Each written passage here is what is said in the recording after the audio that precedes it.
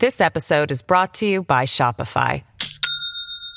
Do you have a point of sale system you can trust, or is it a real POS? You need Shopify for retail. From accepting payments to managing inventory, Shopify POS has everything you need to sell in person. Go to shopify.com/system, all lowercase, to take your retail business to the next level today. That's shopify.com/system. Hey everyone, it's Raheel. Diversity, equity, and inclusion offices at public colleges and universities is a hot button issue that's currently being debated in the Texas legislative session. Senate Bill 17 was approved by the House but now heads back to the Senate. The future of DEI is hanging in the balance as we head into the final days of the legislative session. Joining me from the University of Houston is Associate Dean for Academic Affairs Suzanne Pritzker and Associate Professor Samira Ali to explain their views on how this removal may affect students and staff on an even deeper level than you think. It's Wednesday, May 24th. I'm Raheel Ramzanali, and here's what Houston's talking about. Suzanne, Samira, welcome into CityCast Houston. How are y'all doing? Doing good. Thanks for having us. Thank you very much. Glad to be here. All right, so let's jump into it. Why do you think the state is targeting DEI? What is the case with that? Like, why is this happening, Samira? Yeah, so I think there's a couple of reasons. In my opinion, it has a lot to do with silencing our communities and our identities, particularly Black, Latinx, other folks of color as well. There's been a long history of that in different ways, but particularly since higher education are sites of academic freedom, they are vulnerable. And we're facing that right now with what's happening. So, Suzanne, can you break that down for listeners who may not even know what DEI is and explain how the removal of these policies will affect students and staff? DEI is so critical to kind of who we are in a college, in a higher education environment. When we think about DEI, it's diversity, equity, inclusion. It's part of creating an environment where people experience support and belonging. It's really about who our students, faculty, and staff are, where, how are they supported, how we teach, which experiences are brought up in the classroom, which perspectives are shared, how those are valued in our conversations, which are really critical to developing students' learning, developing our learning in a higher education arena. And I think as we see challenges the potential removal of DEI, we're talking about taking away programs, initiatives that really promote and make sure that students have the support they need, that faculty have the supports that they need in order to really be part of the institution, to be able to navigate the institution.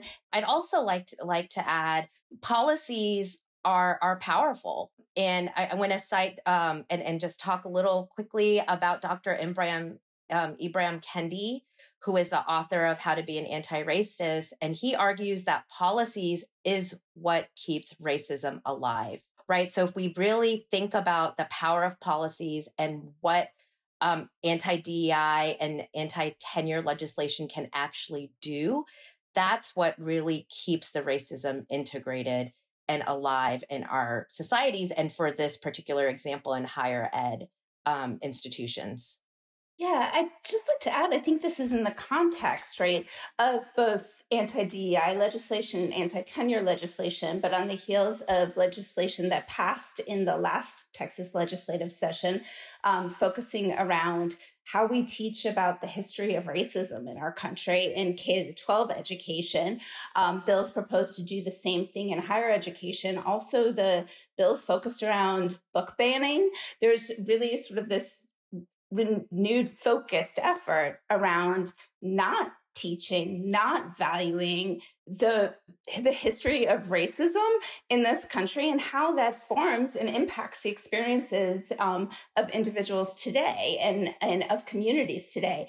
And it's a multiple continued set of efforts that build one after another going forward that really feel like they're targeting the state of education and what we teach and how we teach it.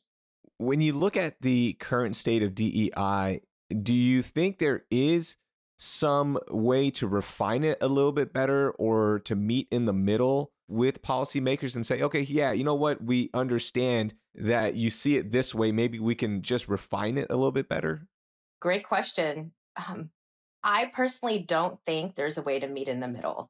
I think any even subdued attack on diversity, equity, inclusion initiatives signals some, like I talked about the silencing and really just the getting rid of identities. I'm a brown person, so getting rid of my identity, the history, the belonging aspect of being at a college campus. I don't think there's a way to meet in the middle and still be inclusive. How about you, Suzanne? Anything to add to that? No, I fully agree. We just talk about Houston, right? We are an extremely diverse city. We are at the University of Houston, that is an extremely diverse campus. Diversity, equity, and inclusion are critical to the experiences of our community, to valuing who each other is and how we live in this city that promotes diversity on a very regular basis, right? And talks about that as its strength. What does it look like to meet in the middle and reduce how we honor each other's diversity, each other's experiences? It feels so counter to our experiences here in Houston. This episode is brought to you by Shopify.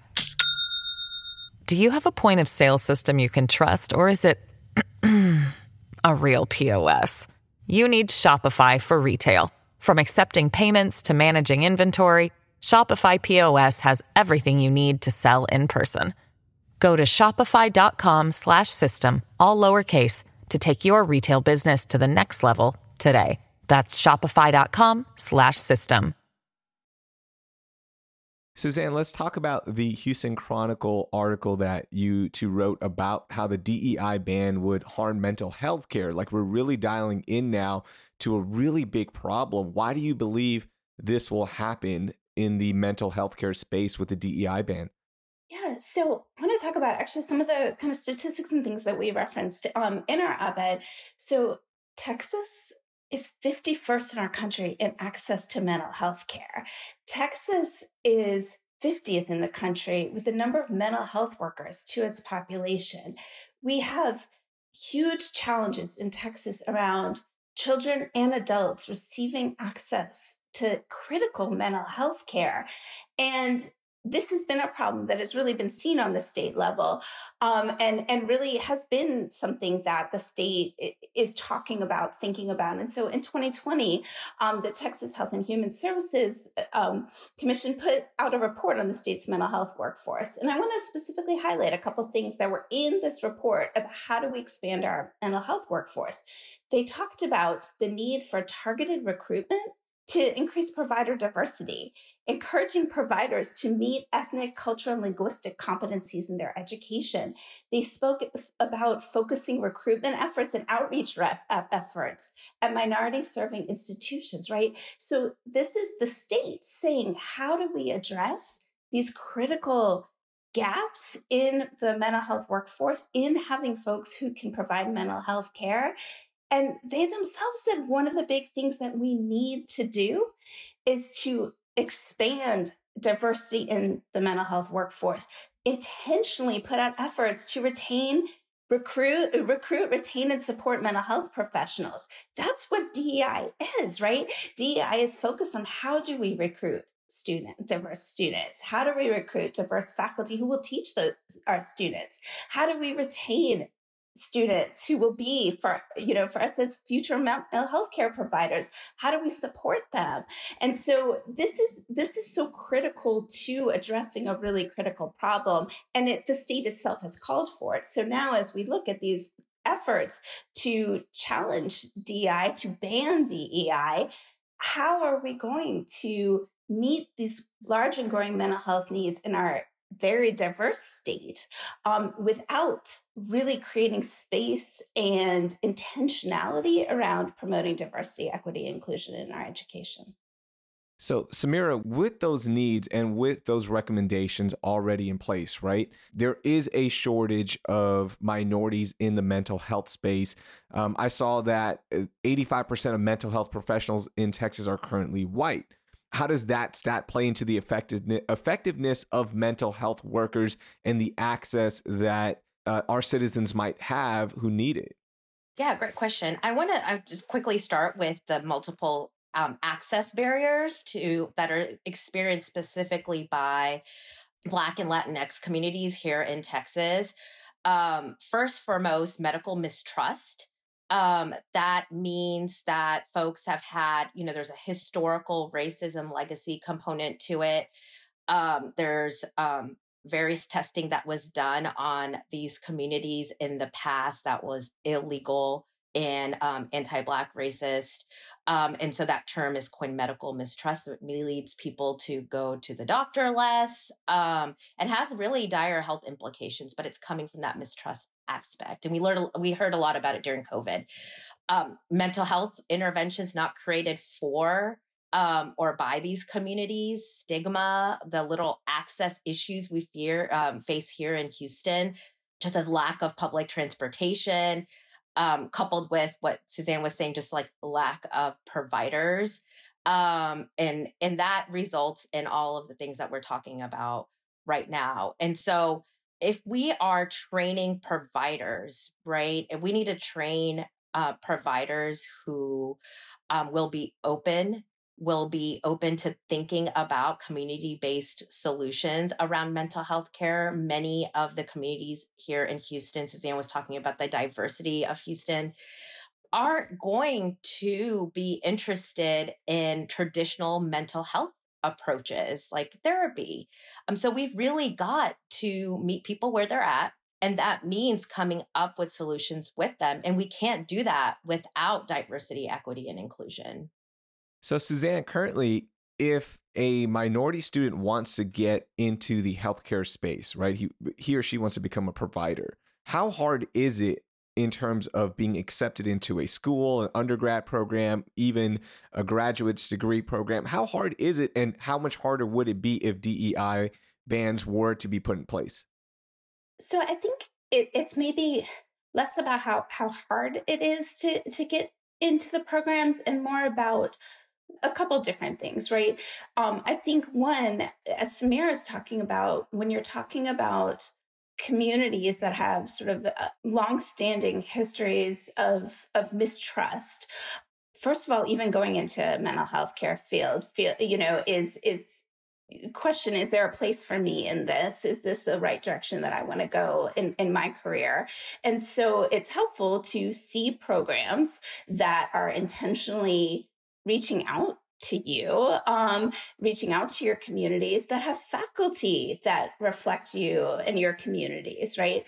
That are saying, and that we're a place that is going to support your experiences, is going to talk about the mistrust, and right, is going to talk about the barriers to access and really grapple with those and support you in a path that's going to help you find a place for you in this work, right? That isn't only going to teach about traditional methods that don't necessarily meet the needs of the community either, right? And so I think that's part of what we're talking about here, right? It's that what diversity, equity, and inclusion really means is both creating an environment that fosters these different efforts, this different communication, this different work, and then also being able to act upon that, being able to really intentionally recruit, being able to intentionally then meet that when you come into the program, right? If we recruit you and then you come into our program and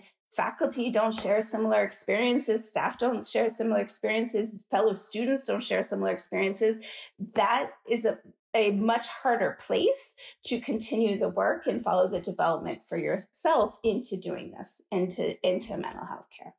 Gotcha. Perfectly explained. Samira, anything to add to that? Yeah, Suzanne, you said it really, you really encompassed it well. I think the only thing is just like really reiterating what Suzanne, once students get in, we know from research, both with undergrad, master's, and doctoral students, that if they don't see themselves reflected in the programming and in faculty and faculty experiences, it's really challenging for them. And then we see the same thing with faculty. If you are the only faculty, brown faculty or Black faculty, and that's been the case for many, many years, and the programming at the institution isn't reflective of your experience, it's really hard to stick around. So this aspect around inclusion and continued inclusion that happens because there's resources dedicated to DEI really have a trickle-down effect. All right, so where do we go from here? Is there still a way to make sure that people who need mental health services get them from workers of a diverse background? If there is a DEI ban, like, what do we do? So I've been working with a couple of community groups the past 5-10 years who have provided a sort of alternative place of care for folks that are not necessarily licensed, mental health professionals, but things that work for the community. And honestly, these folks have been doing that for decades, right? Because access has been so limited, communities have had to do what they can to survive and thrive. And so that looks like various types of support groups, kitchen table conversations that happen regularly, right? If we look into trans community groups, that they're doing a lot of things out of their house, with chosen family that provides support and that mental health care in a different way, again, just to survive and thrive in the way that they can, because that hasn't been there. So I would see if these bans really happen in the way, there's probably going to be more of a, alternative way to go about care. That's one way. Suzanne, any final thoughts on the DEI ban that we might have missed in this conversation? Yeah, I think we're thinking about too, so there's been conversation about the legislation is really focusing just on offices is how it's kind of framed, not on the larger instruction, curriculum, recruitment, things like that. I think one thing that I think is really important to name is that it never ends at one place, right? And so can we continue to do what we do, to continue to do a lot of the things that we've talked about around diversity and equity and inclusion without a specific named office? Yes, we can. But what happens when, curriculum starts to be challenged, which has been talked about? What happens when, more specific, like some of the challenges around what happened in K-12 around instruction? I think a lot about as social work, we actually, as a educational discipline, we have core competencies that nationally, to be accredited as a social work education institution, that our students must demonstrate when they graduate, that we must teach. And because diversity, equity, and inclusion are so critical to the work that we do as helping professionals, right? The work that we do to support individuals in their, to work alongside them when they're going through life's challenges, diversity and equity and inclusion are core to those. And we are obligated to teach and to structure our programs in ways that value that. So for me, I have real questions as to what does it mean to continue to teach this way and to teach what is critical to our profession and to serving the mental health needs in our city, our state, our country, really. If we're not just focused on offices and we see continued movement, right? And this, like I said, seems like a multiple year movement to see what else can change, right? And so I think it's really important that we really be mindful that this is a start and not necessarily a stopping point. And so we really need to be alert to how do we protect really critical aspects of our education and our training mental health professionals to do the kind of work necessary to support the people of our state. Suzanne, Samira, thank you so much for joining us on CityCast today. Thank you. Thank you.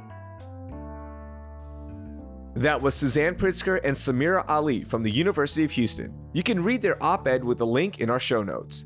Before we go, As we get closer to Memorial Day weekend, law enforcement is going to be cracking down on unbuckled drivers until June 4th with their annual Click It or Ticket campaign.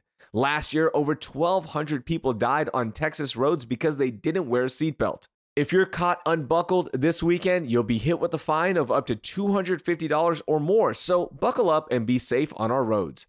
Speaking of Memorial Day, if you're looking for things to do during the long weekend, subscribe to our newsletter, Hey Houston, at houston.citycast.fm. That will do it for today. Thank you so much for listening, and I hope you learned something new.